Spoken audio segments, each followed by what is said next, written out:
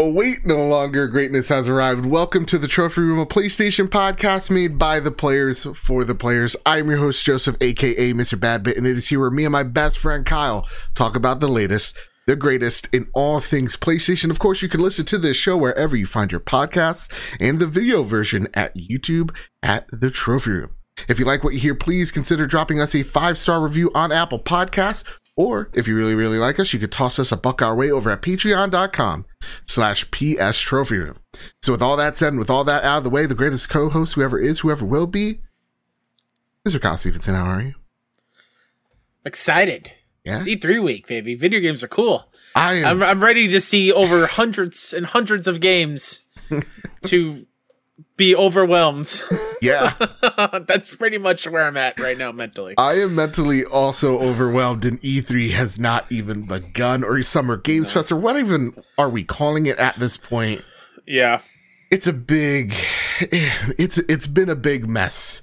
And I want to thank our community because I've not been in the Discord as much as I feel like I should be, because I have been in the background just making sure things are working and things are prepared for Thursday, for Friday, Saturday, Sunday, all the days that is E3. So it's been a chaotic week here over at the Trophy Room. And so I want to thank everybody for bearing with me, bearing with us. It's been a week, man, but it's going to be worth it. A lot of cool things from Live Reacts, some other things, which I think I get to talk about next week. Ooh, that type of secret shit. On next week's episode, I believe. Okay. Yeah, I think you know what it. I don't know if you remember, but you know what it is, Joe.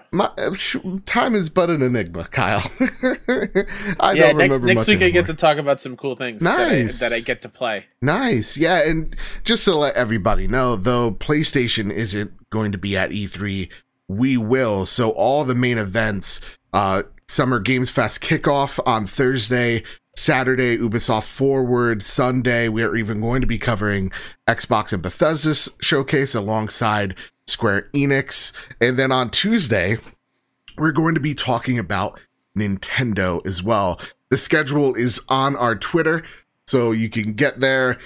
Make sure you're subscribed or followed to us on twitch.tv/PS Trophy Room. Get alerted, get notified. And yeah, next week is going to be crazy because it's really just unpacking everything we've learned from the past, 5-6 days. So yeah, it's going to be nuts. And this week as well in the PlayStation universe has been also crazy. Like this week, we're going to be talking about Naughty Dog's mystery multiplayer game that they're working on.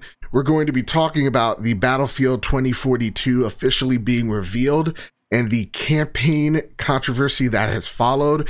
We're going to be talking about how Insomniac has released in the span of 6 months their third game, and it being a very, very well-received title. I'm not going to say the B word on this show. Never will. I did that once and never again. And doing that without crunch. And also, we're going to be interviewing... Banger. God, I hate you. And we're going to be interviewing Brock McLaughlin as he shares his thoughts on Ratchet and Clank Rift Apart. Heard it's a banger of an interview. And I really just hate the show, and I think we're just going to end it after this one. Kyle, but before we get into all that, it's time for a Patreon pitch. I want to thank our newest and returning patrons, Mr. and Mrs. Nasty Boots. Thank you all so much. I want to thank our platinum producers, Todd Burwitz and Too Soon, our gold members, Chaotic Monkey, Gavin Goffrey, Griffin West, Jose Jimenez, Jedi Master Ren, Metal Kirby, our Silver Plus members, Hide Indoors, Marcus O'Neill's a father now. Oh, it's just Ray. JB the Purple Monkey, Jadis Fawn Metal, Tim Ulf, Justin Rodriguez, Robbie Bobby Miller, and Awesome Dave. Thank you all so much for just being so generous with your time and helping us get better week in, week out. It's the reason why we look so good, we sound so great. So if we got you ever through a long car ride, tough day at work, whatever the situation it may be, please consider tossing us a buck our way over at patreon.com/PS Trophy Room, because it really does keep the lights on. And again, big shout out to Marcus O'Neill, who is a papa. Congrats, Marcus. And Miles is his son's name. Plus. Miles. That's awesome. The best type of name. The best to Spider-Man. add to people who are supporting us on Patreon. I just want to give a special shout out to just the Discord community as well, community at large.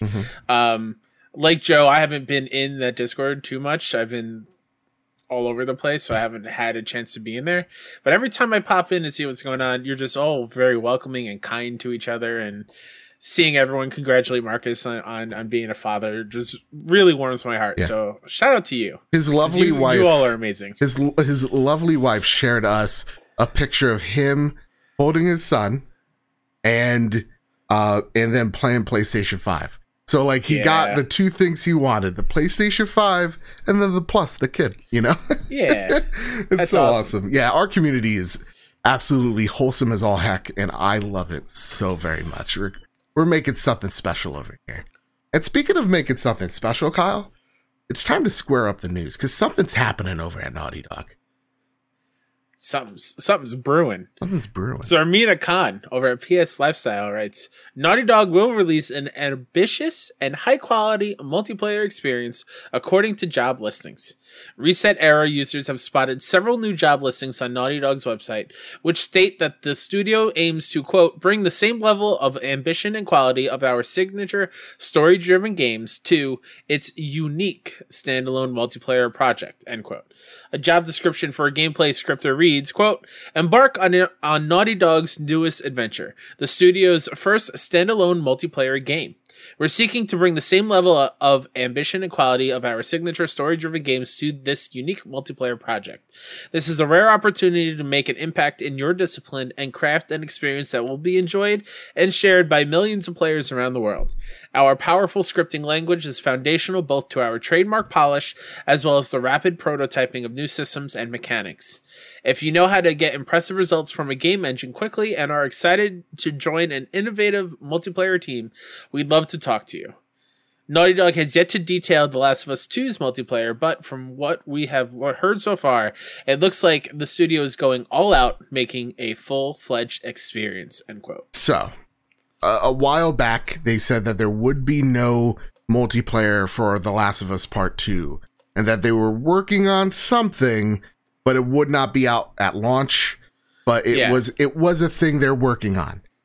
They were planning to put it along with Part 2, but they quickly realized it was too big, and then they kind of moved to make it its own standalone thing. So do you think that this is the thing, or do you think, because they say the studio's first standalone multiplayer game. Standalone. What does that mean to you? Is this just a Factions Part 2?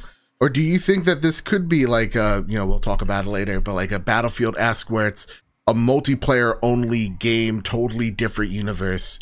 What are you thinking here, Kyle? I think this is what that Factions mode has turned into. Yeah. I do think, because every time I've heard them talk about it, Neil has talked about it, how it just got to be too big to be like a pack-in for Part 2's experience, and it needed to be its own thing because of how big it was and how ambitious it turned into. So I feel like that is what this is, whether or not it is a Last of Us Factions style of multiplayer where you are scrounging for like supplies. Why couldn't I think of the word supplies? I don't know. Supplies, and then craft grenades or nail bombs, whatever, to help you out in matches. I don't know. It could be a brand new thing, a multiplayer outside of Last of Us, maybe in its own unique little world.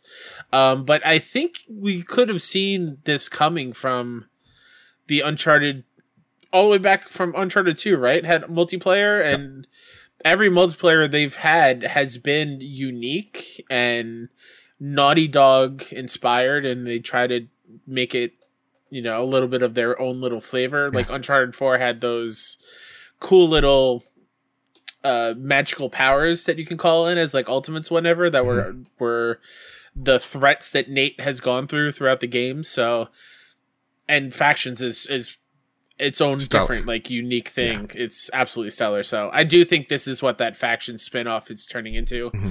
I'm hoping it is a full-blown Factions kind of thing where you are scrounging for supplies and whatnot, but at this point I'll take whatever. For me, I think so. Going back to Naughty Dog's multiplayer, I always think it's so underrated because their multiplayer games have been really good. Like, Uncharted 2's multiplayer was the thing I remember getting me into the PlayStation ecosystem. I remember the dumb Bluetooth headset. Remember that? Remember how bad, and we thought that was great? Like, like it was such a fun experience. And I remember being a big Gears fan going, this is somewhat similar, but it's more arcadey, and I really dug that multiplayer so much. Uncharted 3's was fine. Uncharted 4's was, from what I remember as well, really good. Those power-ups always kind of reminded me of like Crash Bandicoot. I don't know why. Yeah, but that's fair. But yeah, and like Factions is a legit amazing experience. Like that is a standout multiplayer experience. I remember it got me as a non-multiplayer person to pour 40, 50 hours of that last summer trying to go for that platinum and enjoyed every single second. Yeah, and it's such a different type of multiplayer experience as well, because it isn't just about going after like power weapons. It's about creating the power weapon. And it was a really different type of multiplayer that I don't think anybody really has done since. The thing that I love about it and why I gravitated to playing it so much last year was it rewards players for everything they do. So you don't have to be the top kill person on the team. Right. You don't have to get the most kills, whatever. You can still get a ton of points by making materials, patching up your teammate, handing them grenades, handing them smoke bombs, like doing all these beneficial support things and equally getting as valued from a score ranking as much as you taking somebody out on the other team and whatnot. Like, do you want, it rewards everybody? Because they say that they want this, the same level of ambition and quality of our signature story-driven games for this unique project. First, I think this is definitely Last of Us standalone multiplayer, because it's not saying new IP. It's just saying standalone experience. And standalone, I think, is also key here. So I definitely think this is Factions.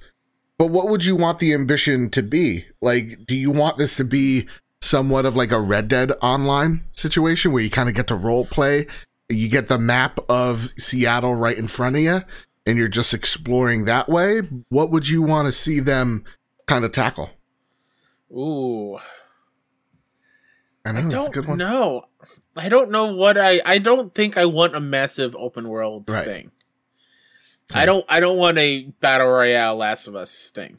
I don't want that. I think what they had 100 depressed people fall into a city of Seattle.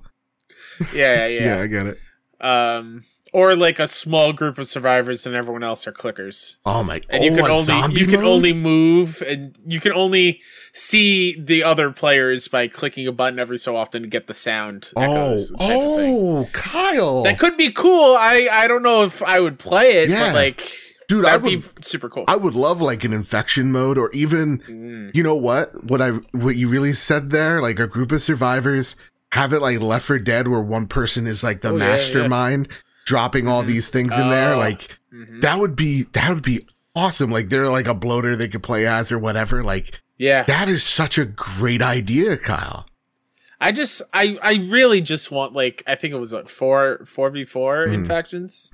Yes, 4 or 5, whatever. 4 it was, or 5, like, but I'm thinking it's 4. Keep it small, because when you keep it small with like, if it is a Last of Us space multiplayer thing, those fights are super important. Yeah.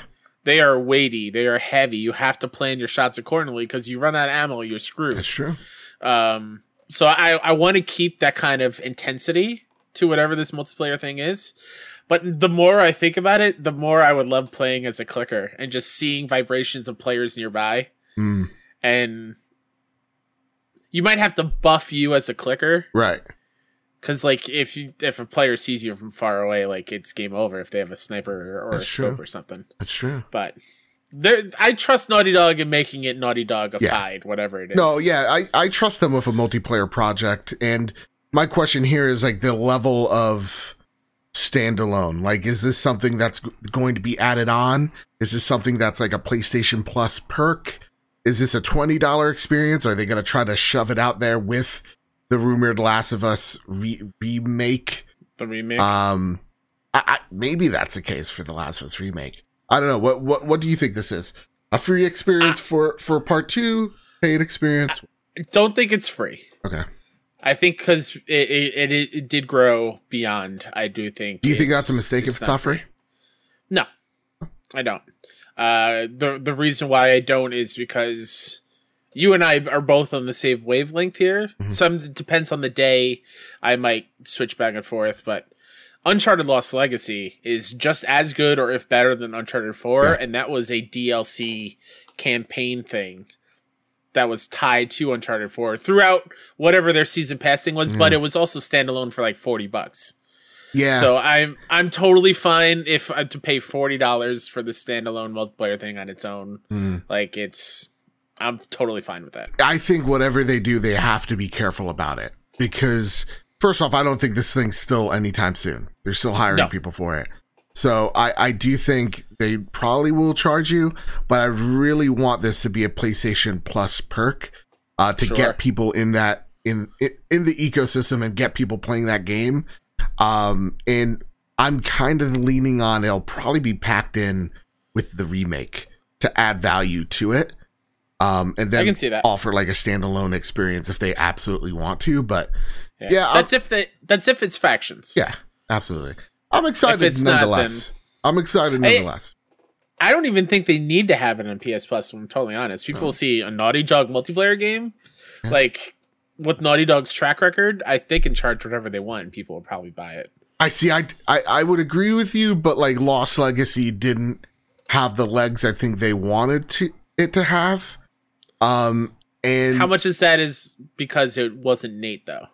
I mean, that's true, but like we're not playing as, any of the main characters. Again, yeah, I gotcha. Yeah. That's fair. So I think they do have to be careful there. Absolutely. But nonetheless, I'm super excited for it. And I don't think some people are like, do you think we see this at the next State of Play? And I'm like, I don't know. Absolutely not. This is way far now out. That they've talked about it a little bit now. I think, I'm with you. We won't see it until maybe Game Awards earliest, maybe later this year.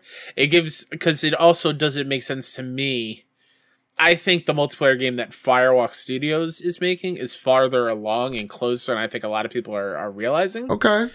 So why have two multiplayer things in the same kind of showcase that are only on your platform? Yeah. So because that Firewalk Studio games, if I'm not mistaken, the team formed around like 2018. Yeah, 2017, 2018. X-Dev. They've been at it for a while. Yeah. So that game's farther along than I think a lot of people realize. All right. Well, it's something to keep an eye out for sure. But Kyle, this next story. This next story has me a whole bunch of emotions. Good, bad, all of it. Take it away. This is going to be me reading it, and then I'm just going to let Joe go. Let me go. Let me off the leash. This comes from Joe Scrabbles over at IGN.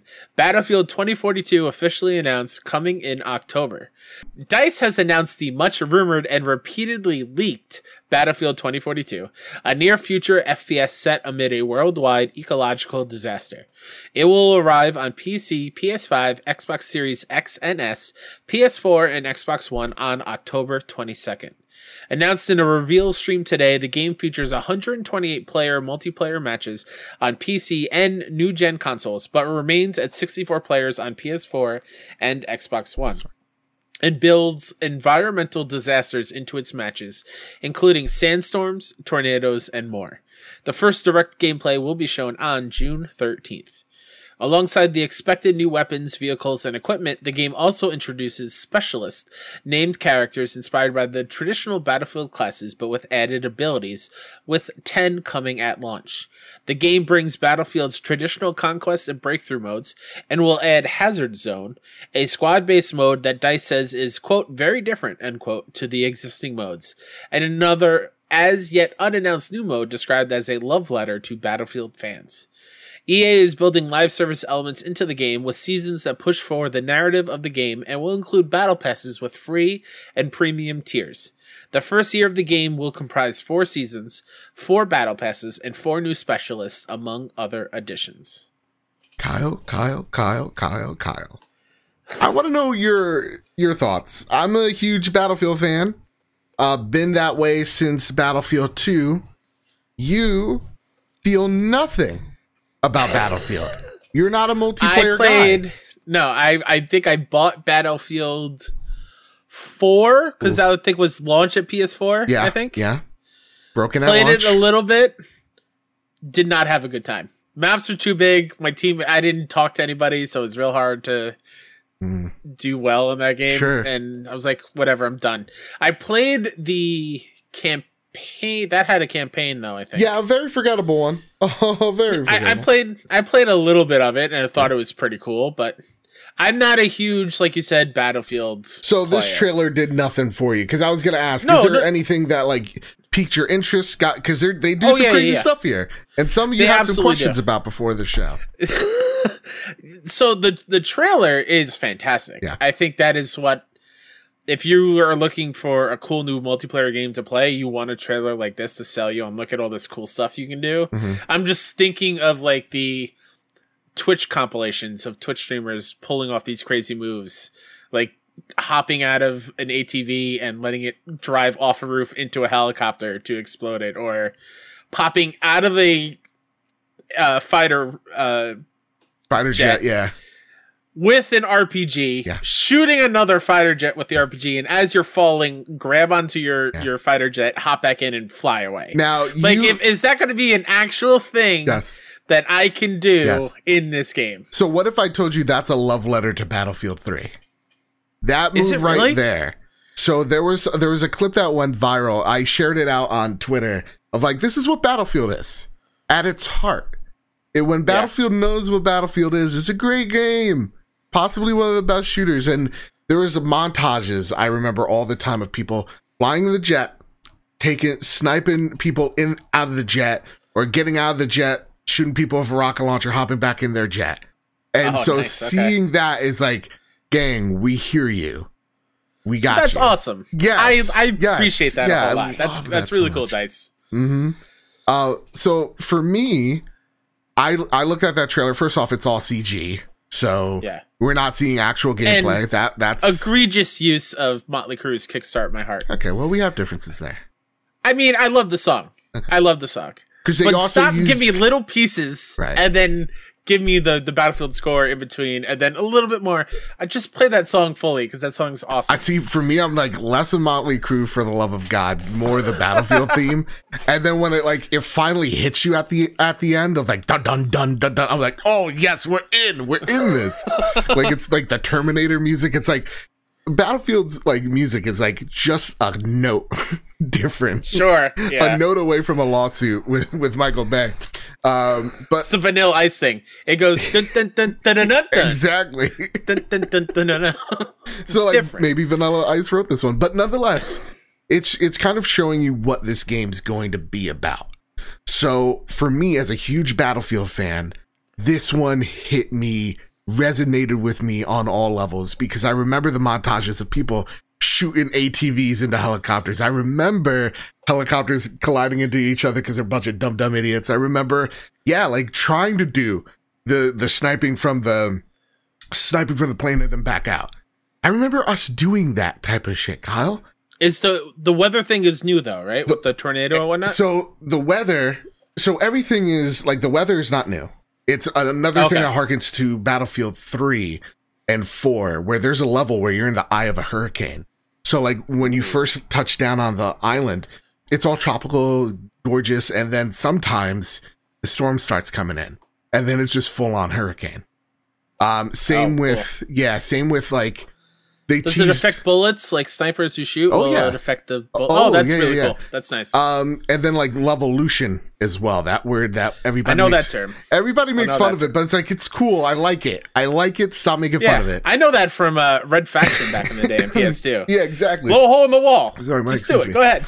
Sorry, that laugh almost killed me. But like, like in the Siege of Shanghai, I think you can explode a skyscraper.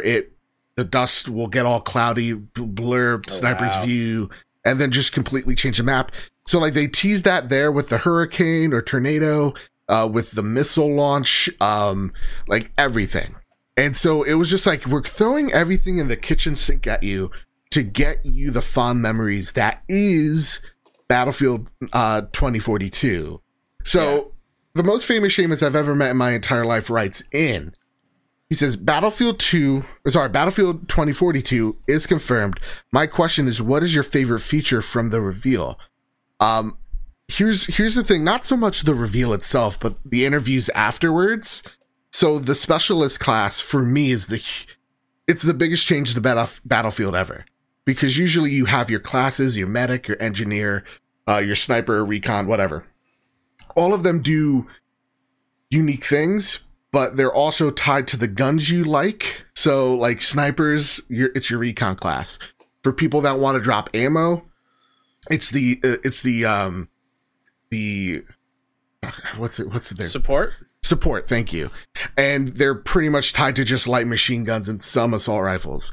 And then you got your medic, which is like you're throwing med packs around. Instead, what they do here is it's specialists. Specialists can carry any weapon they want into the field.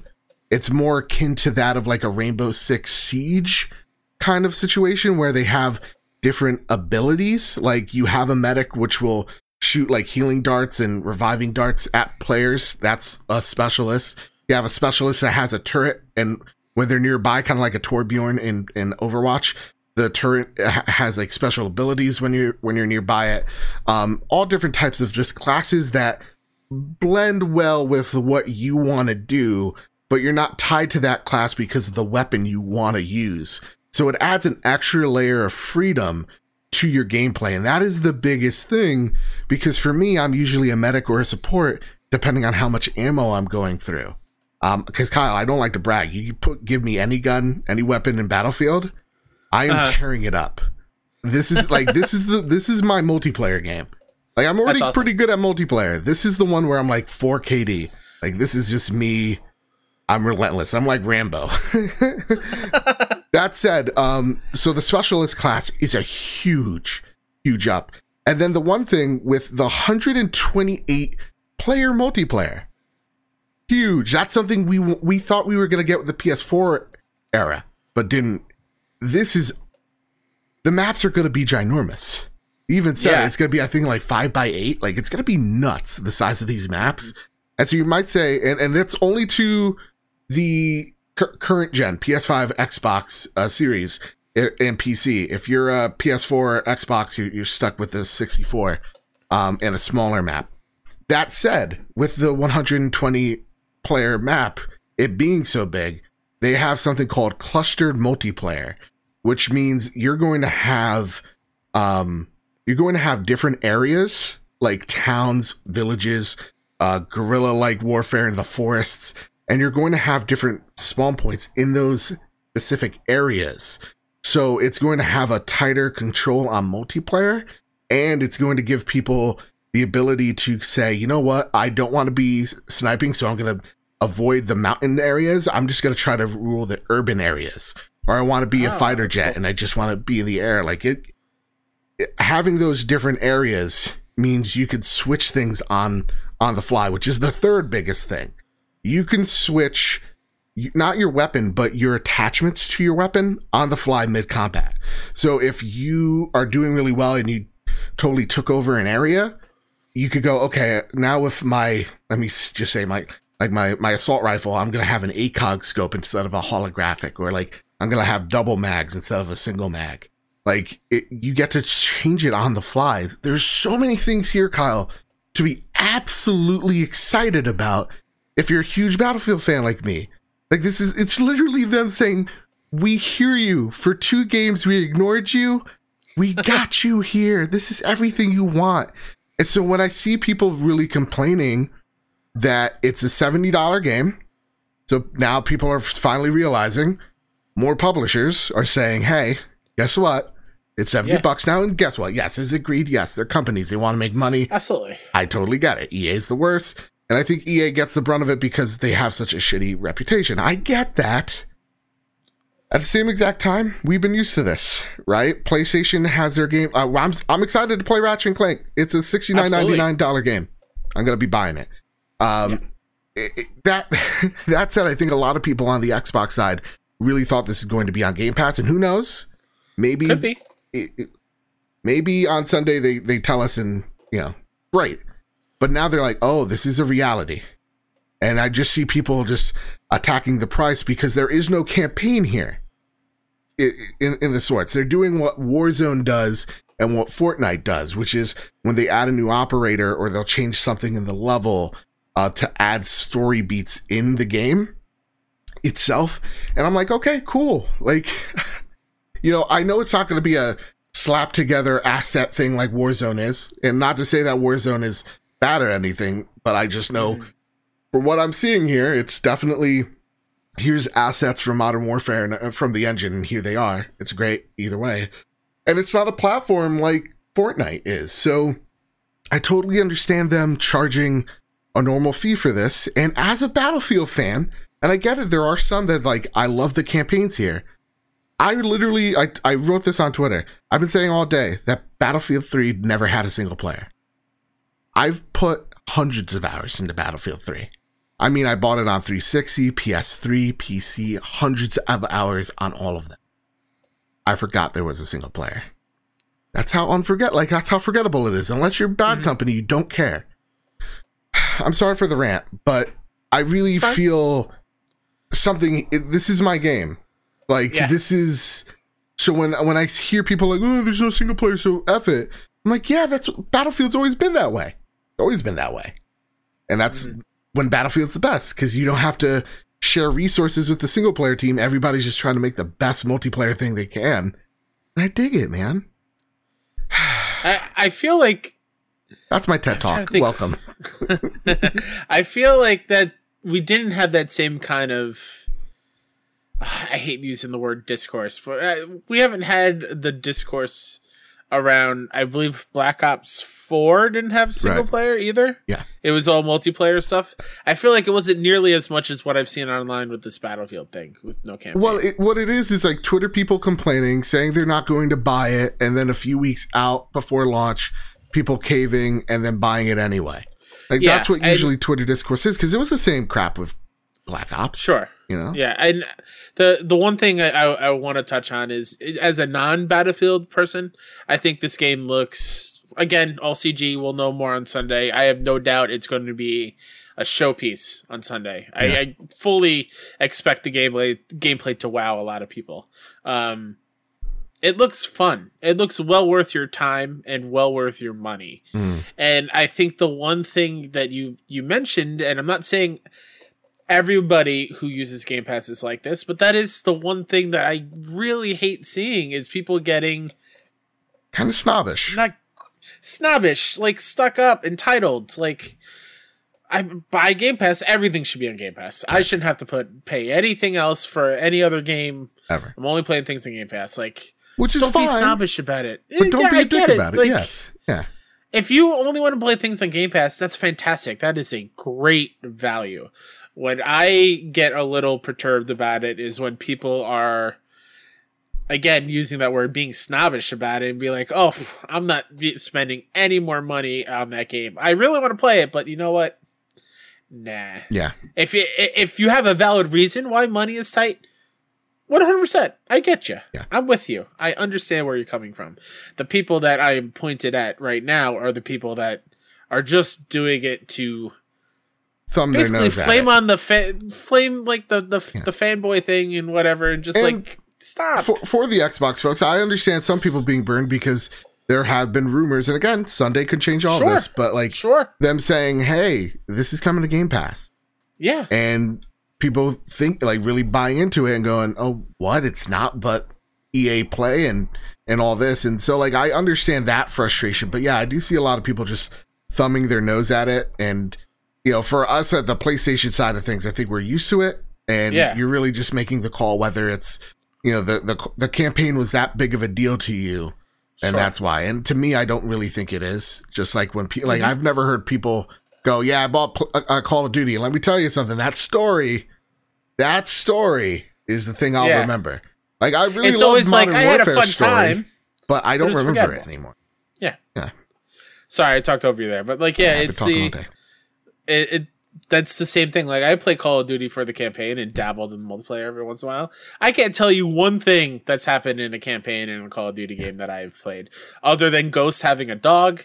And unfortunately, I played a campaign that had Kevin Spacey in it. That's the only thing that I remember from any of those campaigns. And I think there's a guy named Frank in one of them as like a reoccurring character.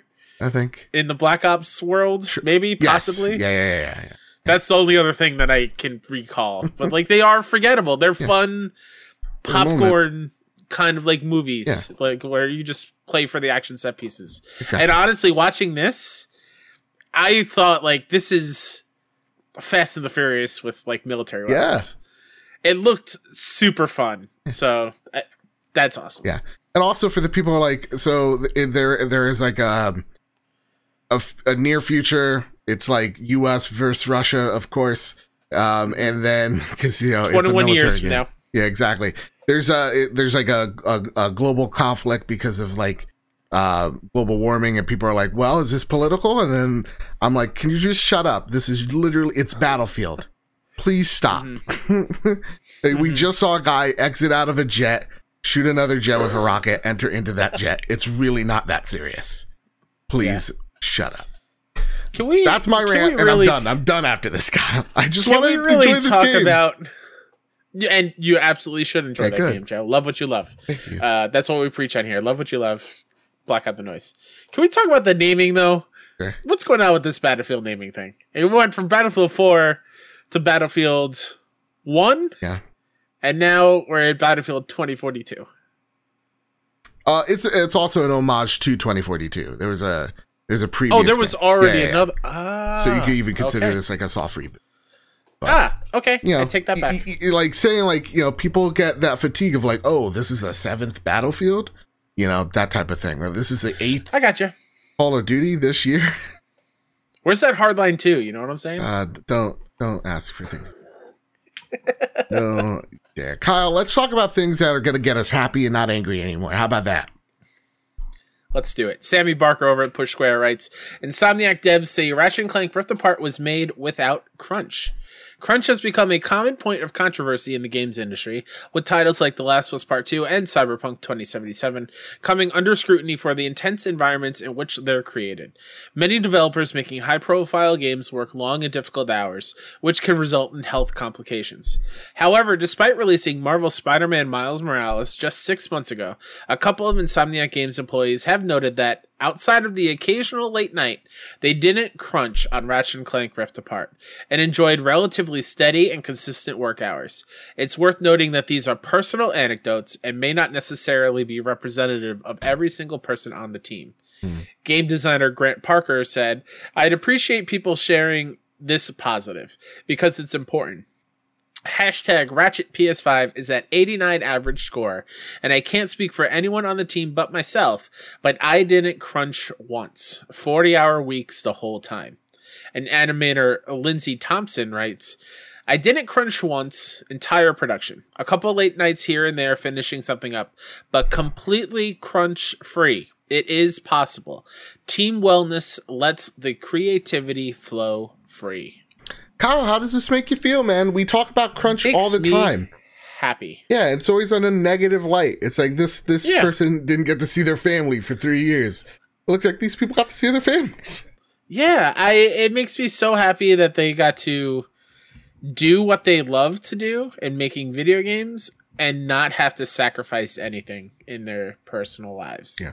They got to enjoy everything the way it's really meant to be for everyone outside of video games and inside of it. Like that's what life should be, bar none, no exceptions. Yeah. So seeing no crunch and seeing from outside looking in, the quality of that Ratchet & Clank looks like, bravo, Insomniac. I don't know how you've put out Miles and Ratchet and even worked on like the first Spider-Man and Spider-Man remastered. Yeah.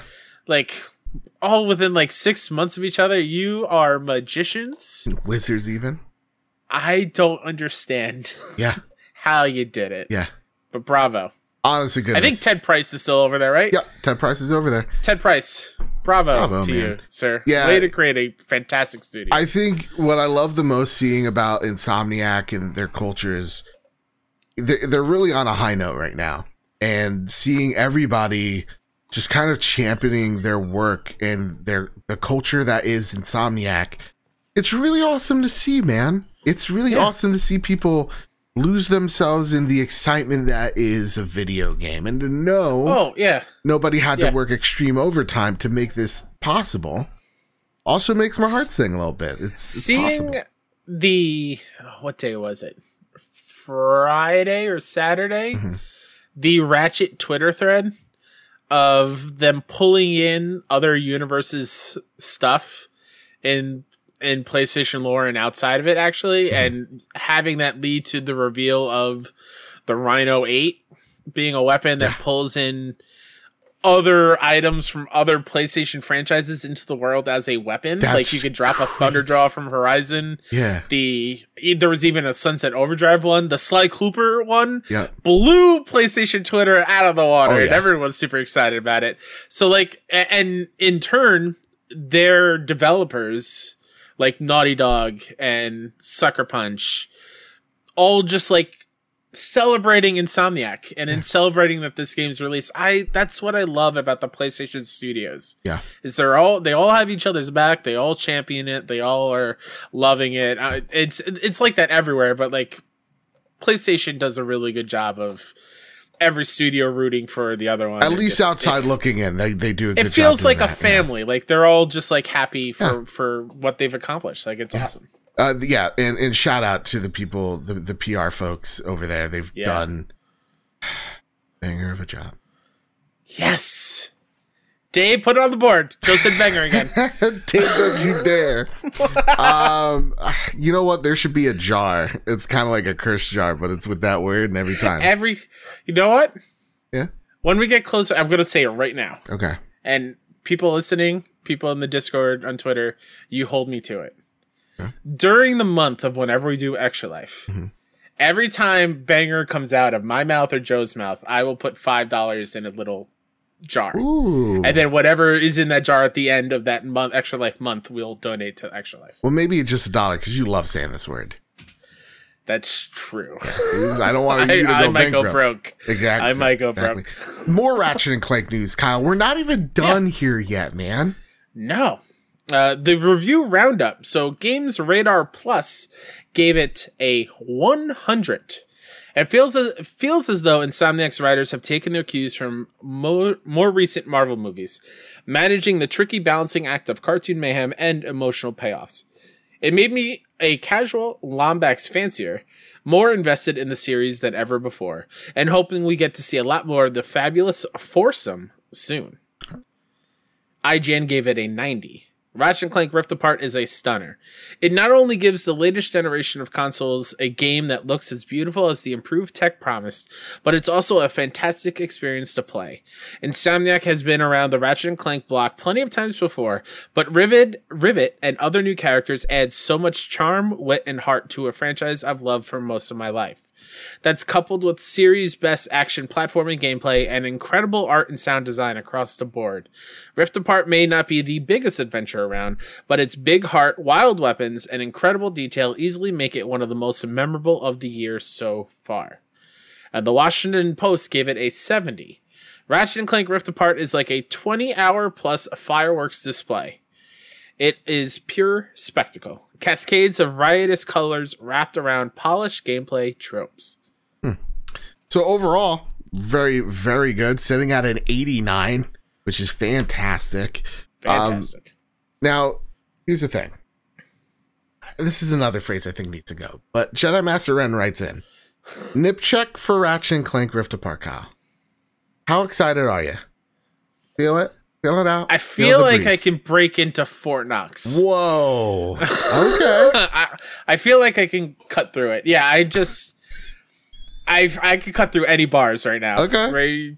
You can't hold me back with my current nip check level. I'm so ready for Friday, man. Mm-hmm. I know it's going to be crazy because it's during E3 time. Why release this game during E3?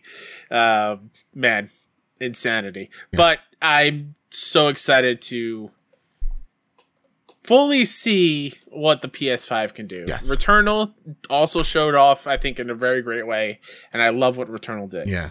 But putting Returnal next to Ratchet in terms of like visuals is not even close, I feel like. Okay. So I'm very, very, very excited to play Ratchet and Clank on Friday, and I'm so happy for the team in Insomniac for their hard work paying off. Yeah.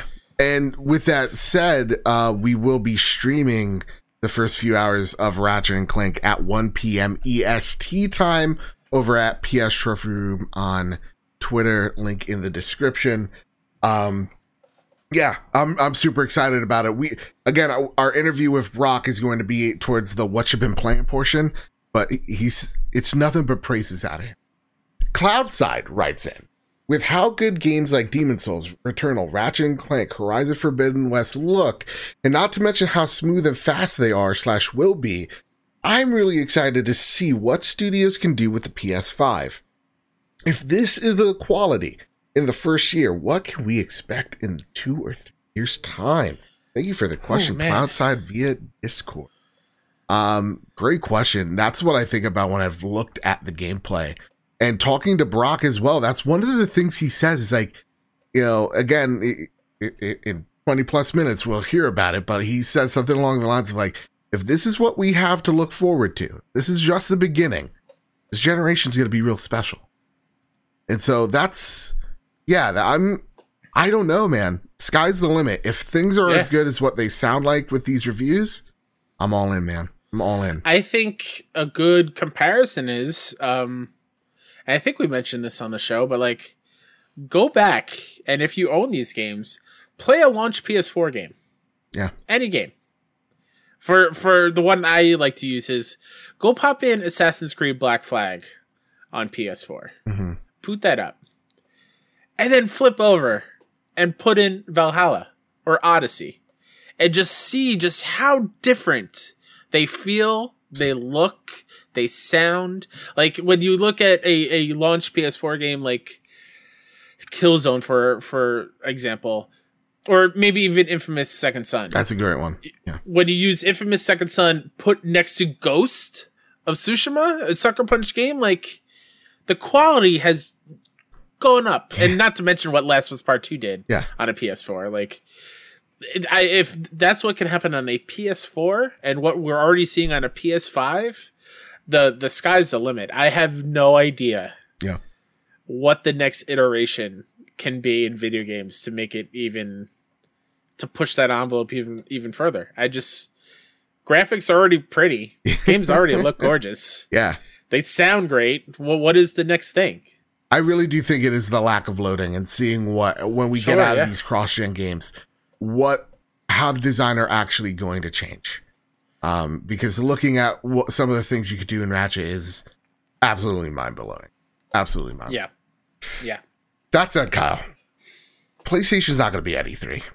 It saddens me. We talked before the show. It's like, is PlayStation going to have a show this year? I definitely think so.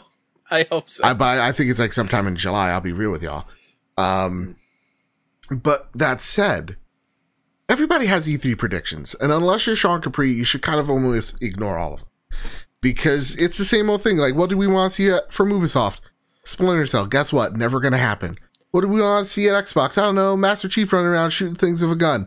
That's going to happen. You know what I mean? All these things. What do you want to see from Nintendo? A platformer. Like, you're gonna get that there. Metroid, never. Like, not gonna happen. Now, we're going to be covering everything at E3, all the main events, at least. Like I said, Thursday, Summer Game Fest kickoff. Saturday, Ubisoft Forward. Sunday, Xbox, Bethesda, Square Enix. And Tuesday, we're going to be covering Nintendo. So though PlayStation won't be there, we definitely will. Which is the only one we're not doing live, so people know. Exactly, yeah. No, which one are we not doing live? Oh, no, I think we're doing all of them live. Even the Xbox one? Yeah, why not? Okay. Yeah, Captain Logan's going to be there with us. It's going to be great. Sure.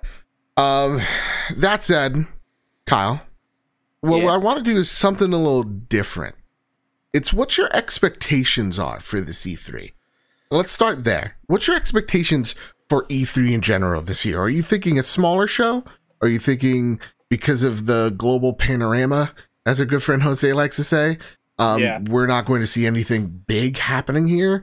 Or do you think no, just because, you know, the global panorama is here doesn't mean we're not going to see some amazing stuff? Where are you at? I think for the first time, my expectations are set in a very reasonable level. Ooh, okay. Part of that is because there is no word on a PlayStation show and they're not at E3 yet. Yeah. So the hype inside me is not boiling to a tipping point yet. But I think I'm going in having a few things that I would love to see, and even if I don't, I'll be okay. Because I think there's going to be so many other announcements that they'll build on top of each other to make a cumulative good showing. Yeah. Just not, I don't think it's going to blow my socks off. Okay. But I'm excited to see what the rest of the fall holiday release looks like, because as of right now it's slowly getting there with Battlefield and Far Cry 6, like Dying Light 2, it's getting there. Maybe Horizon, who knows, hopefully Horizon, but yeah, it's slowly building to that point. But I'm just waiting for the dominoes to fall, and I think we will get that with some of these on this upcoming weekend. Absolutely. And that's where I'm at too. I think I'm at a very reasonable level. I think it's like, I think Ubisoft even, I like how everybody's like putting out the teams that aren't going to be there. So like Ubisoft's like, hey, go take a look at what's now, I think, Rainbow Six Extraction, which was, I think, quarantine before. It's now Rainbow Far Cry Six 6 gameplay. Yeah, we're going to see you. We're going to show you gameplay there. We're going to give you some Valhalla updates, kind of setting the ground of like, here's what you can expect. I really don't expect anything too crazy out of any of these big events. I think a 40-minute show for each of them is a victory on itself. That said, though my expectations are leveled, like for Summer Games Fest, what even is it? Is it just that kickoff? Like they're trying to latch their way on to like, oh no, the Ubisoft Forward events at Summer Game Fest. Ooh, no, actually the Xbox events, ours. Like, and at the same time, E3 is like, no, they're ours. This is ours, and it kind of feels like Summer Game Fest is kind of being overshadowed, which goes against our theory before of like Jeff Keighley knows what he's doing, but like, does he really though? Has he been able to make a big impact? I don't think so. Yeah, it is a little weird, but also, I also am now thinking that maybe they took too much of a revision of what last year was. Sure. Where I think last year everyone's big complaint was there's so much for such a long, prolonged period of time that this year Jeff kind of shoved it all into like a pretty much one showcase. Yeah. And then trying to sponsor these other already things to be a part of it. So I feel like maybe next year it'll be a little bit more, it'll find its groove and where it's comfortable. But honestly, like without me sitting down with you today and going over the schedule, it doesn't feel like Summer Game Fest is tomorrow. Yes. Like I'm not going to go to bed thinking, oh, can't wait, Summer Game Fest. Nothing is, the only thing that's making me excited is because that PlayStation logo is part of that Summer Game Fest. Which means it has to be, it has to be, their event has to be soonish.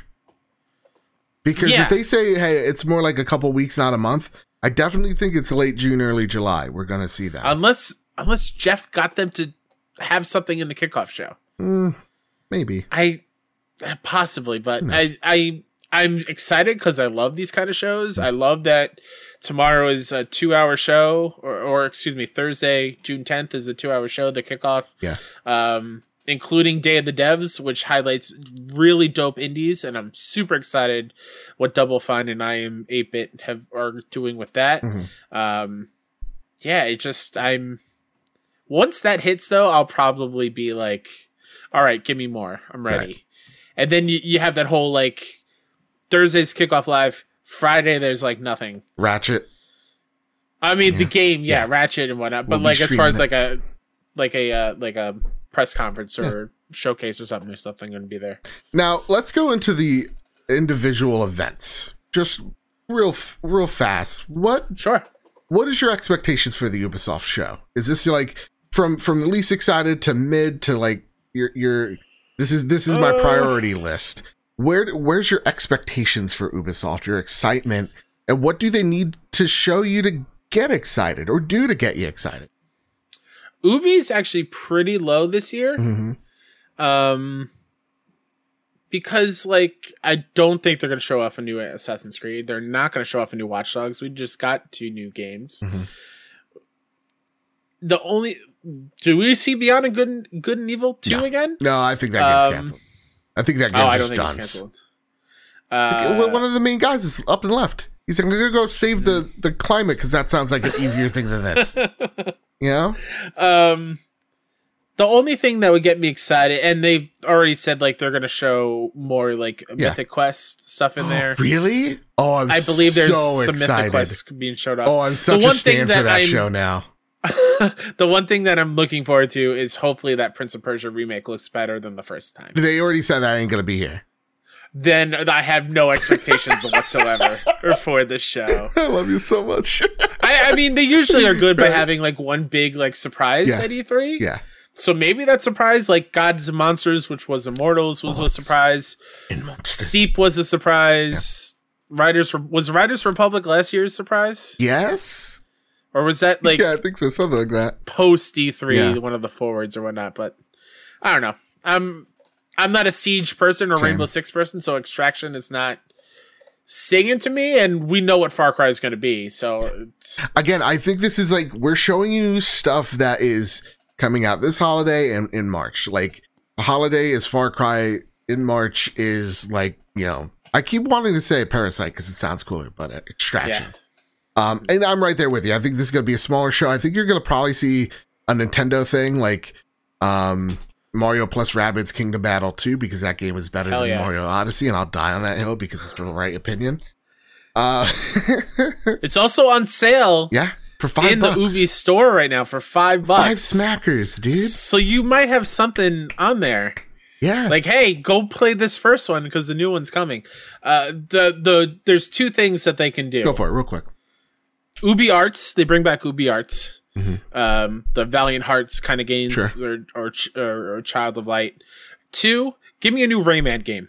Ooh. It's been too long. A Rayman game would be hype. Yeah. But that's it. Let's get to the next one. Yep. It's our frenemies over at Xbox Bethesda. Bethesda left us, but you know what? We're doing so fine without them.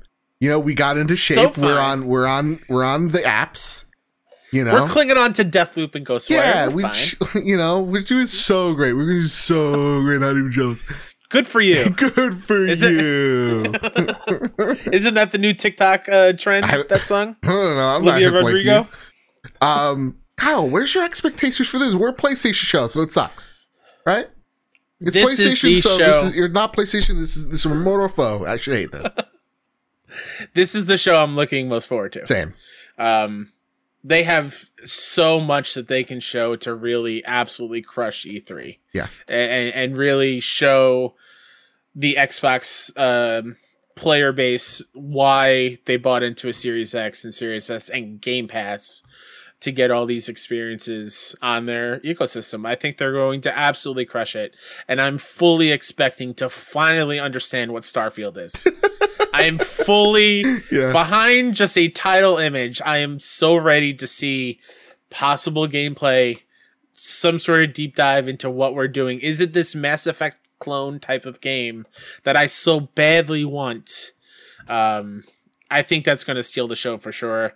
A little other thing that would make me really happy is just see the Indiana Jones game, but I think that's still way too far off. So I'm keeping. That's the show that's helping. That's testing my patience to keeping my hype levels down. Yeah, for me, I just want to see more Halo. I know we're a PlayStation show. I should hate it, but it is my most anticipated game this year. It's this and Horizon, and I understand the lore of the Master Chief. I understand who's behind that helmet, but I don't believe it. I do think there's just a chubby Hispanic kid underneath that helmet. It's a little Joe from the past. Oh yeah. So I just want to see that. I want to see the beta stuff, and yeah, I want to get excited for our friends over at like the Xbox Drive and Xbox Expansion Pass, right? They, you know, they've been on just such a positive momentum that this is their moment to really knock it out of the park. Mm-hmm. That being said, my expectations still for this event, though it's my most excited one, still really low because I know what this year is and what we're still going through, and you know, it's taken a lot of time. I know a lot of mocap has just been done for the past year. So I do think this is a smaller-ish show, like 40 minutes for Xbox, 40 minutes for Bethesda.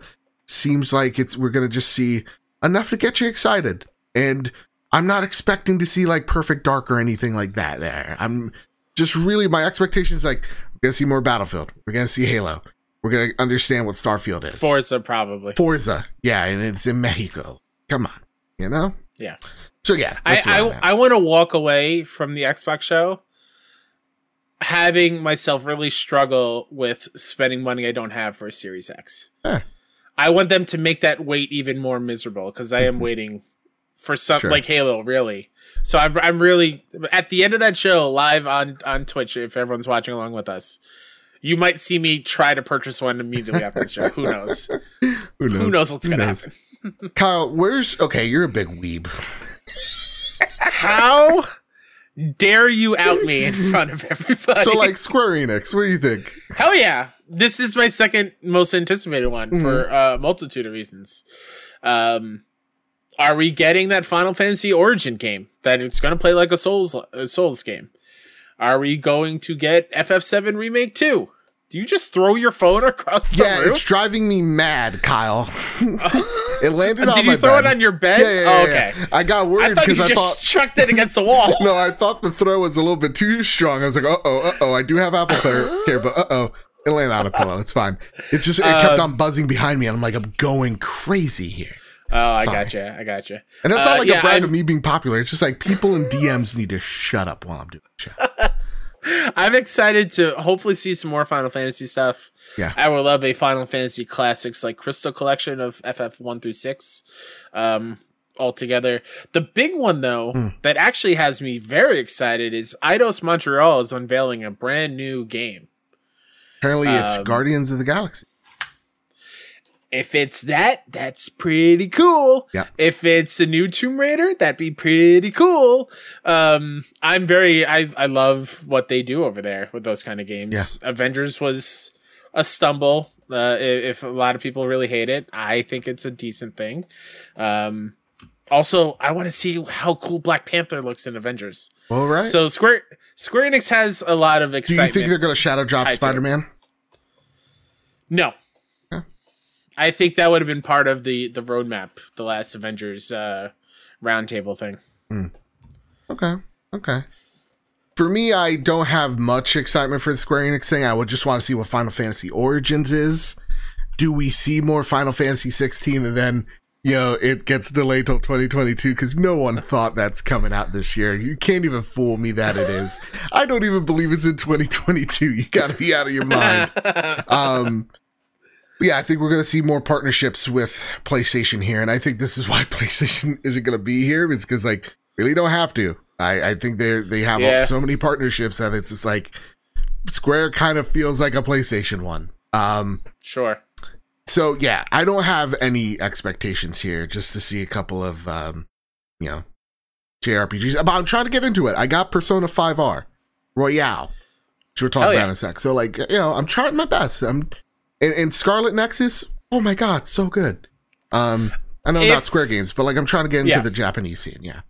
If Square Enix, a couple years, what was it? 2 years ago, Joe After Work was with us for the Square Enix show, and they unveiled Final Fantasy VIII, and we both lost our minds. The remastered thing that can happen for me. This show, if they finally bring Star Ocean 2 over here in the West for us to play. Is that a Square game? PS5.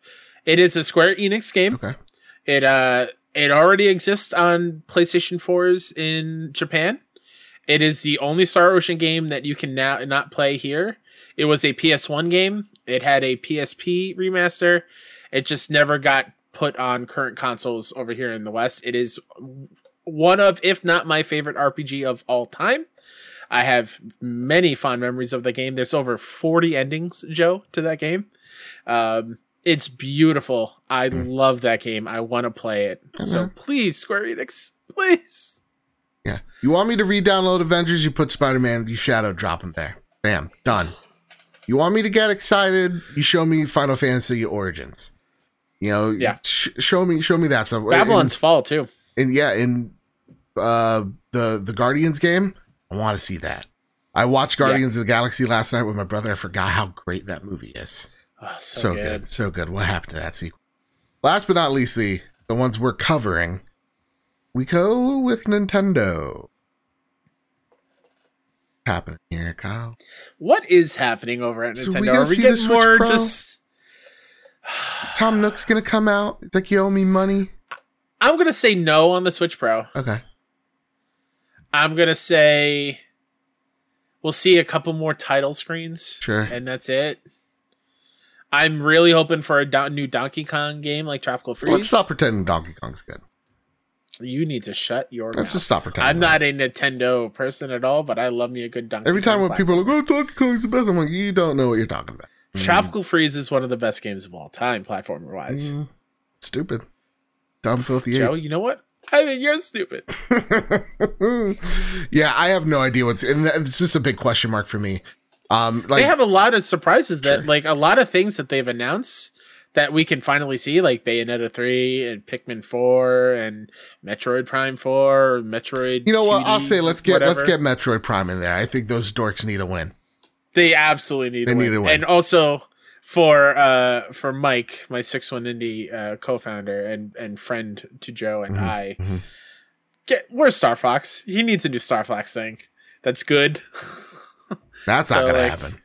It's not, but Nintendo's burned me for the last gosh dang time. What? I'm sorry. Are you not excited at the prospect of seeing Splatoon 3? Oh, fuck me. You know what? You're right. Sorry. Splatoon 3 is the only thing I really care about out of Nintendo. Show me that. It's like showing me the face of God. You know, that's the best franchise that Nintendo's made in recent years. Yeah. And I'll stand by that. It's Splatoon 2. Here's something crazy I'll say. Splatoon 2 is the best Nintendo Switch game, and it's not even close. There you go. That's a fact. I'm not even touching that one. Okay. I'm not qualified there. Who's the Smash character going to be if they have one? Master Chief, because then Joe will actually... Life's complete. I could Thanos stare into the sunset and say, life's good here. You know? Sure. Yeah. What do you think? I would love... I think they have one more spot. Mm-hmm. I think there's one left. I could be completely wrong. Give it to Waluigi. He deserves it. No. Why is he not in Smash? We can get that point stash out of my... This is a family event. If Wario is there, Waluigi needs to be there. Are actually... Okay, I know the PlayStation show. Trust me, we'll get back to PlayStation in a second. Wario and Waluigi are the worst abominations of characters in, I think, video games. And I hate them. I hate that they're just a parody of Mario and Luigi. And it's just awful. Famous Seamus has predictions. He wants to share them, and he's the most famous Seamus I've ever met in my whole entire life, so we're talking about it. He says, my Smash Brothers ultimate character would be Warrior Sub-Zero. That would be dope. I want to see a murder. Give me a Scorpion, stab Luigi in the chest and pull him over. Yeah, get over here to Mario up on a higher platform. Yes, absolutely. Persona 5 or other Persona games coming on other platforms like Xbox Game Pass. I don't think that's happening. We'll get a teaser. I believe Persona 5 was listed in Korea for Xbox. It's fake. We'll get a teaser for Spider-Man and Marvel's Avengers. Hades will come to other platforms. Yes. There will be a limited edition that comes with an art book, statue, and other goodies. Ooh. Final Fantasy VII Remake Part 2 teaser. Yes, please. You got me all hot and bothered over here, famous Seamus. Nate writes in, here's my predictions. Activision is done with Tony Hawk, and an announcement happened here about Tony Hawk 3, whether a separate game or DLC. Deathloop stays console exclusive for a year, but launches on PC and Game Pass on release. There will be a new Persona game shown, a spin-off, probably a fighting game, But if I got a Persona 5 karting, I wouldn't complain. Let's do it. New Killer Instinct in development by In Exile on 2022. Coming to all platforms, including PlayStation. Okay. I can see that because of the Evo buy. Let's see. That's fair. The final two Smash Brother characters announced in the Nintendo Direct are one of them is Ratchet and Clank. Wow. Lasting on the screen, Rivet will be the skin. If God is real. Oh my God. If aliens are now proven to be real, let's do it.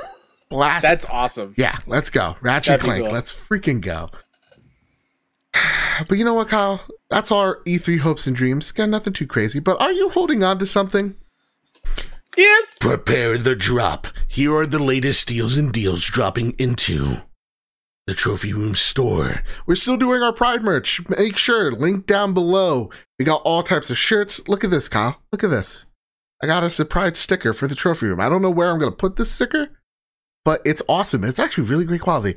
We have all sorts of stuff on the store, all going to, there you go. Trevor Project. Jesus.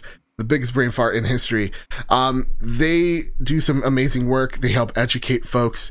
They help supply support groups for LGBTQ youth, including suicide hotlines, because though we've made great progress, there's still so much more to do. Kids are awful. Sometimes kids don't have the best home situation. They need our help more than ever. I remember being in high school. Again, kids could be really mean, and kids could be hiding some pain. So make sure, go over to our store, buy a shirt, buy something. It goes to a great cause, or just straight up donate to the Trevor Project. So go do that right now. No guilt, but a little bit of guilt if you don't do it. Via Gematsu, here are the games that are dropping onto the PlayStation storefront.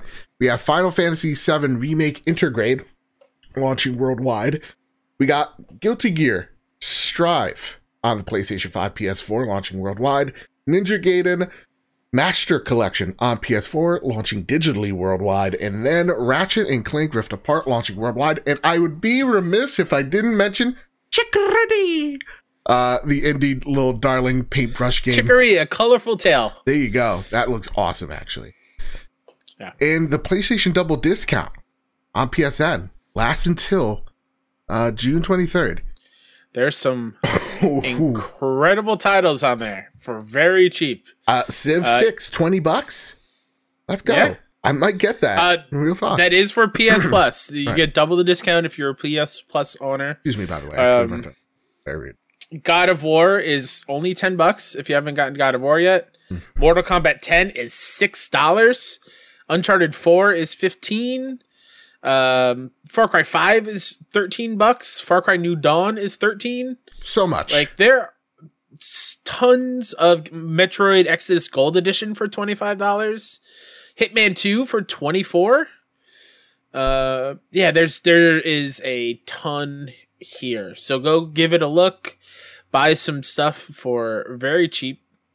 Take advantage of this double discount when they do it, because there's some great things. Watch Dogs 2 Deluxe Edition for $16. You're just reading the sales now. You're just like, I might buy this. 80% off. That game is $80. 80% off. $16 for South Park games are on sale. The drop's over, Kyle. It's now time to prepare the Sony Pony Express. Yeehaw! That's right. You can send your questions in via the Trophy Room Discord, or you can add us at PS Trophy Room on Twitter. You can send us your questions for the show. We'll read them out to you and answer them on the show accordingly. TPR writes in, we saw Insomniac go on a tirade on Twitter the past few days with the Ratchet and Clank takeover stuff. The most shocking appearance from those tweets was Sly Cooper, in my opinion. And they added Sucker Punch in that post too. Do you guys think this reinvigorates a new Sly Cooper game that would start development soon, or do you just think it's a PR move for some in-game weapons / gaining fans' attention? I think it could be both, especially with Sunset Overdrive being referenced in those tweets, keying a possible Porter sequel. So I can tell you for a fact, this is just the PR people having fun. No, Kyle, Not you don't so think fast, so? You don't Joe. think so? Okay, go for it. Tell me. The day before the tweets, PlayStation announced that at GameStop, there will be a PlayStation branded Sly Cooper Funko Pop. Why bring that back if there is not something in the works? You done? I'm just saying. I'm just saying. That's it? That was your big thing? They got a Funko Pop? That's my big thing. Yeah, dude. Why else would they bring Sly Cooper back? It's been dead for a very long time. They got Golden Girls Funko Pops. You're going to tell me that bringing... What the hell is Golden Girl? Oh, the TV show. The TV show. I thought you were talking about like a video game character. No, Amy talks about him all the time. I'm like, I don't get. I'm Blanche. Apparently, I don't know. But when you look at the PlayStation line of Funkos, they're usually tied to games that are either coming out or have special interests. Honestly, and I know this is not the question, but Brianna Reeves on Twitter talked about like, why hasn't there been an Astro bot one? Yeah, with like all different. Like, I'd buy a Bloodborne one in a second. Are you kidding me? Absolutely. Like, geez. Do they not have a Bloodborne Hunter in Funko Pop? No, they have like a Totaku. But it's obviously not the same because it's a Totaku, but it's up there. You can see it. And it's been 2,269 days, so why not? 69 days. You couldn't make this up if you tried to. 69 days? Is that what you said? Yeah.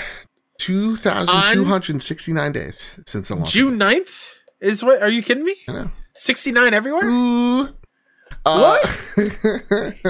Especially since Sunset Overdrive. Let me get to that one. That one's never happening. I think it's just that one. It's dead, and it hurts me as much as it hurts you. No, I this is just PR. I don't think anything. I would love that to happen, but at the same time, like, just give me Ghost of Tsushima 2. That's it. And I'll say, and I'll hear nothing else of it.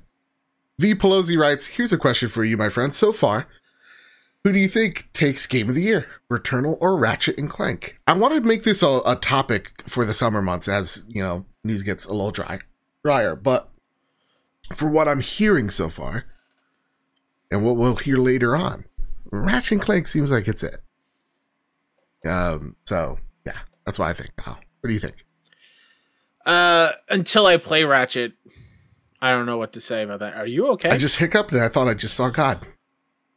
She's beautiful. Oof, Jesus. Sorry. Because, like, please don't clutch your chest and your eyes go wide. I literally just completed my CPR course, but that does nothing when you're hours away from me. I can't do it over Discord. Are you okay? Yeah, I'm good. I just hiccuped. It caught me by surprise. Thank God. I haven't played Ratchet yet, so I can't make that comparison, obviously. Returnal is clearly up there in the number one spot for me, but I think that grind that we both went through with Returnal has really soured me a bit on that. Yep. So it's up for the taking, whether it's Ratchet or it could be a third-party thing that comes out of nowhere. Like Hitman 3 was really good for me, treated me well. There's a rumor that Friday we're getting a shadow drop of Jedi Fallen Order PS5 upgrade just happening on Friday. So, I mean, old game, but like, would be dope. Best Star Wars game. Awesome Dave writes in, with the success of Mass Effect Trilogy, I'm thinking we may see other collections announced from the era of gaming.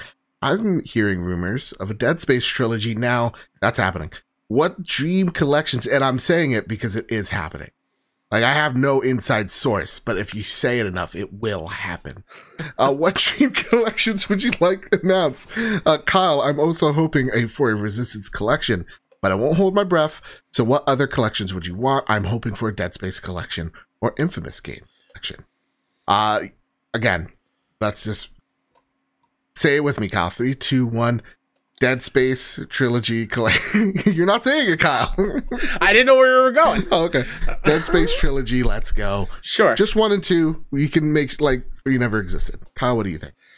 I'm trying to think of another collection other than the ones Dave mentioned around that time. I would love, like I mentioned, that Final Fantasy collection. I would love an EA Big collection of SSX and NBA Street and NFL Street and all those kind of things. Yeah. That'd be stellar. But around the Mass Effect era, what collection of games? I know there's probably one glaring one that I just can't put together right now, but... I would say Crisis, but we are getting Crisis. Yeah. I feel like most of them, Yeah. we have gotten already. Fair. The ones that I really want, and obviously Infamous is up there for me. I might blurt something out later when it comes to my mind. Okay. But right now, yeah. just Dead Space. Please make it be Dead Space. Sure. I command it. Jadis Von Metal writes in via Discord. I probably missed out. No, you didn't, Jadis. Don't you dare. But in case I didn't, with the recent-ish news that God of War Ragnarok and GT7 are coming to the PlayStation 4, do you think this is still would have happened if there wasn't shortages of PS5s? Thanks, and game on homies. What up, what up? I think that's a great question, and I don't think they would. No. I think what people don't realize, like everybody said that the dev kits got to people's hands in like 2019. So I'm definitely thinking these games were definitely on PS4 first. And then because it's now so easy to port games over because of the x86 architecture, they just ported these games over to PS5. Definitely Ragnarok. I think Imran Khan mentioned that GT7 is because of COVID. But I definitely think with Ragnarok, that game was originally on PS4 first. I mean, what would you do with your team for over a year or even just 6 months? Yeah. You know, I think that just makes sense. Yeah. And for like the shortages of PS5s, they're still outselling and outpacing the PS4. It just goes to show the production on the PlayStation's end is very impressive. So. Yeah. That said, Kyle, that's been the Sony Pony Express. And we go into what you've been playing. But because our friend Brock is stepping by, that means, Kyle, you must go. Because you didn't want to get spoiled with anything Ratchet and Clank. You didn't want to know. You didn't want to partake in this interview. Yeah. So where can people find you, good sir? You can find me on Twitter at Mr. KSEP. You can find me over at 61indie.com for all indie coverage, and 61indie on Twitter, Twitch, YouTube, and IndieCast on podcast services for our indie game coverage. Dollar Slice on podcast services for our conversational show. In addition to all the live reacts I'm doing with Joe for all the big stuff, over at 61 Indie, we have every single indie game conference covered. Guerrilla Collective, Wholesome Games, Limited Run, Future Game Showcase. We are live reacting to them all. We're also going to be podcasting every single night, covering what we saw and what we thought looked rad. Oh, and Devolver. Cannot forget Devolver. We also, Mike and I recorded our reaction of watching through all the previous Devolver conferences in one big 2-hour YouTube video that will be going up before Saturday. Cause you got to know the lore, cause that is the Devolver Cinematic Universe. That is one of the best cinematic universes going today. Better than DC's, and come at me with that one. You're wrong. Yeah, I love you very much. Stay safe and enjoy E3. Take care of yourselves, please. And with that, let's get into the interview of Brock McLaughlin's review of Ratchet and Clank: A Rift Apart. Oh wait, no longer. The Ratchet and Clank Rift Apart spoiler-free review discussion is here. I am your host, Joseph. And join me today is our good friend Brock McLaughlin, who's going to share his thoughts on Ratchet and Clank Rift Apart. Just to let y'all know, again, this is absolutely spoiler-free, and everything you're going to see, Sony has shown you before, and everything we're going to speak on is completely spoiler-free. So with all that said, with all that out of the way, let's get right into it. Brock, how are you doing, my man? I'm so good. I'm smiling because I get to see you, and you had a big day. So congratulations. Thank you. It's been a big day indeed. And with that, I want to ask you something, because a few nights ago you were like, "I just beat Ratchet and Clank. I need to talk to you about Ratchet and Clank." So before we talk about this game, I want to know where your head's at walking in, because there's been over 19 Ratchet and Clank games. This one being the most recent one. So where do you fall as a Ratchet and Clank fan? That blows my mind. Right? There's no way. It's been, yes way. Wow. So no, definitely not a big fan, if that number is surprising me here. Look, I didn't mind it on the back in the PS2 days. I feel like everyone had Ratchet and Clank back in the PS2 days. PS3 kind of fell off. I don't even remember the PS4. Oh, yes, I do. Of course I do. Yeah. It was the reboot came on the PS4, and that version was like the one that brought the game back for me. And I was like, damn, you know what? This is a really great platformer that we haven't kind of had in a long time.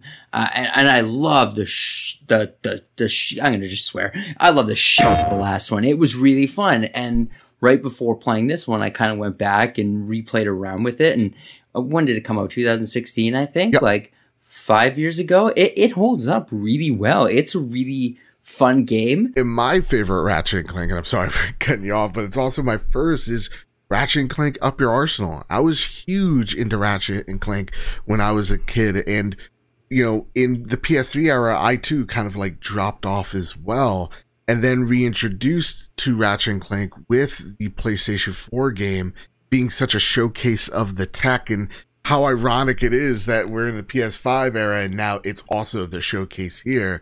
So let's get right into it. Let's talk about the weapons. That's the thing that makes Ratchet and Clank. So It is. tell me how the weapons feel, man.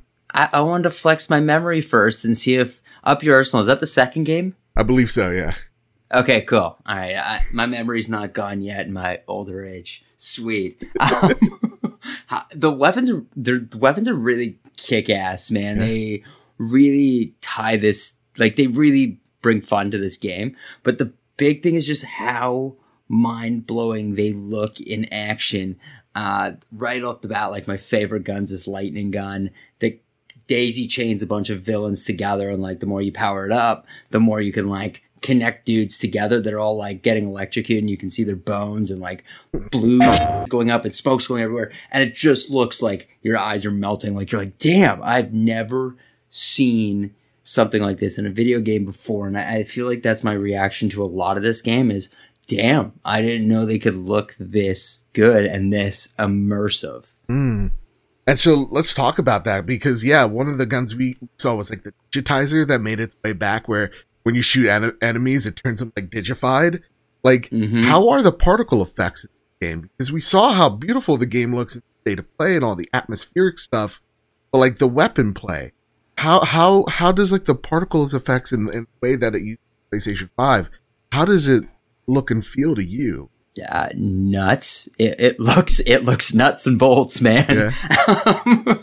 But no, it's like, it's honestly so cool. They all feel so different. And I didn't really notice it until you kind of get more guns and you start upgrading them, just how different it is. Cause you start with a boring blaster pistol that really sucks no matter how much you upgrade it, which I thought eventually if I upgrade enough, it's going to get better. It did not. It just sucked. Would you say that's your least favorite weapon? Is the boring blaster? For sure. Yeah. Oh, hands down. But it was the first one I leveled up to get the achievement, right? Like, I was like, okay, this is the easiest one. Let's just do this. But there's just so many different weapons. And I feel like there's like double the weapons they had in the first game. There's so many. I don't remember, or sorry, when I say the first game, I mean the remake. Yeah. I don't remember there being that many guns in that one comparatively to this one. There's just so many you can choose from. And they all feel so amazing. They look so cool. There's like one that like throws like buzzsaws at people that go all over your screen, and you have like the ricochet that just makes like a firework display bouncing across, and you're just like sitting there going, holy shit, this is really fun. I want to kill everybody over and over and over again. And that kind of gameplay loop of that battle keeps you coming back because how beautiful this is. And like I have like the best like TV for this kind of thing. Like you can out there, like the OLED, the LG, whatever. This thing is like popping off the screen. I've never seen visuals this great in my life, which is something, you know. I love hearing you gush about this. Yeah. No, I love hearing you gush about this. This is awesome. And talking about how weapons feel, how are the haptic feedbacks and the adaptive triggers in Ratchet and Clank: A Rift Apart? Because that's the one thing I love in a lot of the first party stuff with the PS5 in the first year, is the haptics just feel fantastic. So is it as good as, let's just say, an Astrobot or a Sackboy's Great Adventure, or even like a Returnal? How does the controller feel to you playing this game?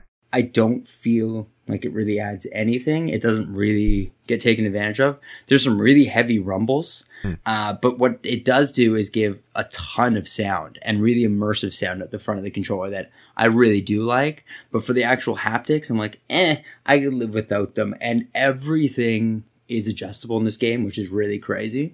So you can change up every last feature, which is really, really cool. And super quickly, like just like on the fly, you're like, screw this audio on your thing. I want it down. Boom, away you go. But yeah, I don't know. Have you found any haptics that you're like, this is great? Oh man. So Astro's Playroom for me is one of them where it's like, okay, this is amazing. And even like a game like Returnal, you did pretty damn well when you use like that half button press for the zoom in, and then you press all the way up, and bam, you get like that ultimate move. But yeah, like that's the thing with haptics. I love them when they work really well, but when they don't, you're like, this game could have utilized them. That's a little bit of a bummer that it doesn't utilize it. It doesn't use it as well as Sackboy does, and I played like the Sackboy. I just love that game so much. But yeah, it doesn't use it as well as Sackboy, but it does things that Sackboy definitely doesn't do. Okay. That said, though, let's talk about the enemies of this game. How are they feeling? Sure. How I guess not to say difficult, but how varied are they? Are they like the same people you're fighting over and over again, or you know, when you come to think of it, you really do fight a lot of the same guys. Over and over again, and they kind of change them up and they give them armor and shields as you progress through the game, but for the most part you're fighting a lot of the same enemies on repeat. Now, I'm sorry to cut you off, but like I'm figuring because of all the weapons you have, it's more about the weapons than the enemies you're fighting. It's more about switching your weapons on the fly to dispatch whatever enemies that are on the battlefield at that point in time. Yeah. If memory serves right. And then like a boss that you fought like 3 levels ago then comes back with like 3 boss versions of him, you know, and like they just keep piling on the enemies on top of each other. And there's like really interesting boss fights, don't get me wrong, and there's really interesting characters. There is just a lot of repetition.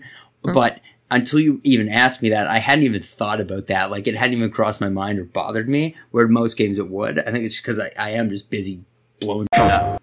Now, the one thing that just occurred to me as you were talking, Brock, is the weapon wheel. Almost forgot about that. Ratchet & Clank has made this just so famous in how it utilizes its weapon wheel. Usually in video games, weapon wheels are not my particular, like, favorite thing, a part of the UI, but Ratchet & Clank always does a phenomenal job. What are your thoughts on how it's evolved in Rift Apart? I hate the weapon wheel usually, man, too. I'm in the same boat. It's annoying, but I just don't mind it. I find it really fun. And because the battles are so chaotic, so fast, it's like, okay, I'm going to take a little breather and just switch. And you can have your 4 top weapons done to your directional pad there, but everything else is just through the weapon wheel, and it moves really quickly. And I do find like ammo is really hard to come by, which makes you like switch a lot of the weapons a lot of the time to keep it really fresh, and you have way more than 4 eventually. So you're really just mixing and matching and swapping. And it's just so much fun to like see what different ones do. I haven't been able to tell if some enemies have a weakness to certain weapons or not. I feel like they do, and it's something I need to keep playing around with in the arena in the game. Okay, cool. Now let's move over to story. Of course, non-spoilers. I want to get to the main ones, Ratchet & Clank and the new character Rivet. They're really good. Clank is very good. Clank has an incredible story, which I really like. Now, okay, and maybe I'm just not remembering the last few games, but why is there like one voice actor in like all of Ratchet & Clank though? Or is that just exclusive to this game? Because a lot of like the villains are just voiced by one dude, and it's so annoying. I don't remember that well, because I got an old man brain as well. So you're saying like main voice cast, fantastic, but the enemies are just like one dude. There's like, all the side characters all just have the same dude's voice, and it's probably like Nolan North or whatever. Yeah. And I'm like, of course it is. But no, it's just like, oh my God, it's just the same repetitive dude, like being so showmany. It gets a little annoying, but the main cast is fantastic. How's Rivet? Because Rivet's been the one we're all curious about. We wanted to know her name. We want to know her story arc. Does it feel fulfilling here as well? And does her video actor kind of capture, Rivet's energy? Rivet's incredible. Rivet's so good, and Rivet's a really welcome addition to the game. And her character really, it goes through a lot during the whole course of the game. You really get to know her. I don't want to ruin too much at all. But I will say I think fans will be really satisfied. And at first, I thought the game was okay, whatever. The storyline is very Ratchet and Clanky and not all that great. But it just gets so much better. And I feel like there's 18 different endings. You're oh, I'm almost at the end already. And it's just kidding. We're just getting started. And you're oh, damn. Okay, there's a lot more. And then this happens 5 more times. And I'm okay, I'm not almost finished. All right, awesome. Also, and I almost forgot this. Does she play any different from Ratchet? From what I saw, from what we've seen from the state of play, not different. I know she has a hammer that no, it's the exact same, which is kind of strange. So every weapon you get, she also gets. Okay. So when you switch between characters, it's the same. The only changes is you have armor. So you have a pair of boots, shoulder pads, and then a helmet you can change. And they can each wear different ones that does show up in cutscenes and when you're fighting. And they all have different specialties behind them. Well, it's awesome to see that fans and newcomers alike are going to be really digging this story and these characters. We talked a little bit about how guns sound. I want to talk about other sounds, though. How is the music and the ambiance in this game? That's the most forgettable part to me. I love a good soundtrack. I don't know why it hasn't stood out to me at all. Okay. I've noticed it a few times. I'm okay, it's cool, but really has been just kind of the disappointment in an otherwise pretty excellent game. Oh, here's a question: headphones or TV audio? I've tried both. Both, okay. But I'm usually playing this with TV audio. Okay, cool. So I wanted to know about that 3D audio. Yeah, it's great because all you can hear is the weapons, which kind of overlay over everything else. So you don't even notice the music. All you hear is bam, bam, bam, bam, bam. Right. So even the world's ambiance, that's all I need to hear. It definitely doesn't blow me away. It's not like Returnal, man, where its sound is so incredibly crucial. This is, or even Resident Evil. It's just, it is what it is. Let's talk about loading. Okay. This console's all about. There you go. There you go. There's our conversation on loading. Bam! It's instant. So there was the thing where it's he has this gravity hook and it hooks him in other dimensions, and that's pretty much it. Just it's non-existent in this game, it feels. Yeah, that's pretty. I mean, there is loading, but it's quick cutscenes or something. I've never seen a loading bar. There's the elevator trick, and there's the falling down trick. There's a few of the classic things, but really there isn't really any real loading times. It's incredibly quick and fluid, and yes, you can jump between worlds instantaneously, and it's pretty mind-blowing. I was trying to explain to my girlfriend, I was look at this is so wild, and she's I don't get it, and I'm never mind. I don't think most people will. I don't think kids will ever get that. They don't have no idea how different this is, but it's I was just sitting there looking at the draw distance. I'm holy, you can see so far. It's just it's at times super mind-blowing, and it's so nice because this is really the first big PS5 game we're getting, right? Holy. And does it live up to it? With all the hype, with all the teases, with all the reveals, we've visually it says it's blown your mind, right? Story-wise it holds up pretty darn well. Weapons are fantastic. Characters are also fantastic. Does this game live up to the Brock McLaughlin hype? Now we pause with anticipation. Yeah.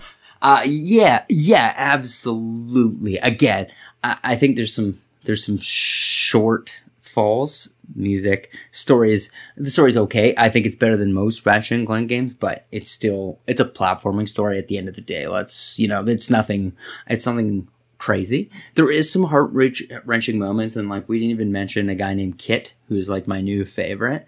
I don't know if Kit's kind of been advertised or anything at all, and I was looking at the spoiler things. I can talk about him.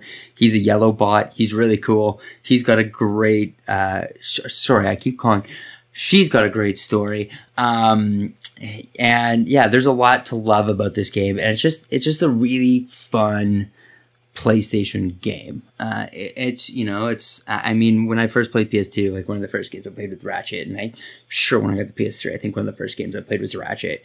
And it just feels really, really fun and carefree, and it's just what I need. Like last year at this time, we were talking about Last of Us 2, man, and that was like, we're like all just been in 3 months of COVID, and we're like, this is so depressing. And now it's like, wow, this is just a really great summer game you can like kick back, and it's just a really, really fun time. So yes, a long story short, it lives up to the hype. I didn't set any kind of expectations or anything. I just wanted a fun game, and that's what it is, and it looks just incredible. There's nothing else I've ever played that has looked this good at all. There just isn't. This is like the first of its kind, and it does things you definitely have never seen in a video game, which is saying something, right? Like, we're video game guys. We played hours and hours and hours of video games. We think we've seen it all, but it's truly like a first experience in a lot of ways, which is really, really cool. And I'm glad it gets to be Ratchet and Clank, because they're cool characters, and it's family friendly. Like, everyone can participate in this game. You don't have to be like an elite edgy gamer, you know? It's like a whole family can experience this for the first time, and that's really cool. And it's easy enough, you know, and you can scale the difficulty. It's a great accessible game that really will like blow people away. And I think will be the first like system or like reason to get the next gen consoles. That is awesome. That is so amazing to hear. And I think it's also something we all expected to hear as well, because I mean, everything from this game just looked so promising. And, you know, it kind of spoke to my childhood as well, playing it as a kid, and now as an adult, knowing that kids are going to get their hands on this magic that I fell in love with is really awesome to hear, man. It's freaking awesome. Right? There's a whole lot of magic here. There was like a Panzer Dragoon level, man, that blew my mind. I was like so stoked. I was like yelling at my TV. I'm like, yes. And then there's other parts where I was like on a boat, and it reminded me of the first time I played Skyrim. And I was like, wow, I can't wait for the Elder Scrolls 6. And like, if it looks anything like this, like, we're all in for a treat. The next 5-6 years of this console generation are going to be incredible. Like, this is just the start of it, and it looks this good. I can't wait to see where it comes next. Now, I don't think there's any exclusive games coming out till who knows when after this, so I'm going to enjoy this moment. Dude, that is so awesome. And thank you again for dropping on by. You got me even more excited. Thanks. For this game, which is something to say. Great. I was just ranting and raving away. No, that's what we're here. I'm here to interview you. You did fantastic. Nice. So, Brock, let everybody know where they can find you on Twitterverse, what you do, all that stuff. Yeah, sweet. You can find me at Brock McLaughlin on Twitter. I'm temporarily not really blogging that much on my own, but you can find me at Brockstar Gaming. I do a lot of freelance stuff these days, so you can find me all across the internet, but Twitter's where I like to hang out, and you know, that's it. That's me. About Ratchet and Clank Rift Apart with us, and with that, I want to give the good old-fashioned sign-off, but before we do, we have to talk about who won our Ratchet and Clank giveaway. So let's go head back to Kyle. Let's wrap up the show, shall we? With all that out of the way, you can find us over at PS Trophy Room on Twitter. You can find me over at Mr. Badbit on Twitter, and you can find the video version of this show on the Trophy Room channel on YouTube. And you can find us wherever you find your podcast services, like Google Play, like Spotify, and Apple Podcast. And I want to highlight this. Thank you, everybody, for throwing your 5-star reviews out there, getting us over 220 reviews worldwide. Y'all are incredible. Thank you all so much. And it's a part of this show that I hate doing the most, because it's a contest. I would want to give everybody a copy of Ratchet & Clank, but I just can't. So our winner of this, Kyle, it's Tim Ulf. He's cheering. He's cheering. Yeah. Yay! Tim Ulf is one of our oldest members here. Yeah. And We used to tell his son to cover his ears while we were podcasting. Yeah, so guess what? Little Timmy, unplug him. You got your Ratchet and Clank. It's on us. Woo! Congratulations. Thank you, everybody. Congrats. And just to let you guys know, our Horizon giveaway technically starts immediately right now. So throw us a 5-star review. Anybody that has already given us a 5-star review, you're already enrolled. You're already in it. So again, big thanks to Tim Ulf. And I want to spotlight 2 reviews before we go. One is from Radis, or Ray Addis. They write, I look forward to the trophy room every week. The hosts provide the latest news with insightful commentary. They are easily one of the most entertaining PlayStation podcasts out there. Keep up the great show, Ray at the Gamer Photo. And then we got another one, Kyle. Are you ready for this? We have a celebrity that wrote in that gave us a 5-star review. No way. You want to guess the name? Susan Sarandon. She's got it going on. She's got it going on. She's all I want, and I've waited for so long. Can't you see you're just not the girl for me? Stacy's mom's got it going on. Stacy's mom, 69, writes in. Oh man, somebody's 69 today. What up? Always entertaining. A PlayStation podcast hosted by a couple of charismatic and lovable dudes. What could be better? I think that screen name could be. With all That's that awesome. said, with all that out of the way, we love you all so very much. Keep your wits about you. Keep hunting.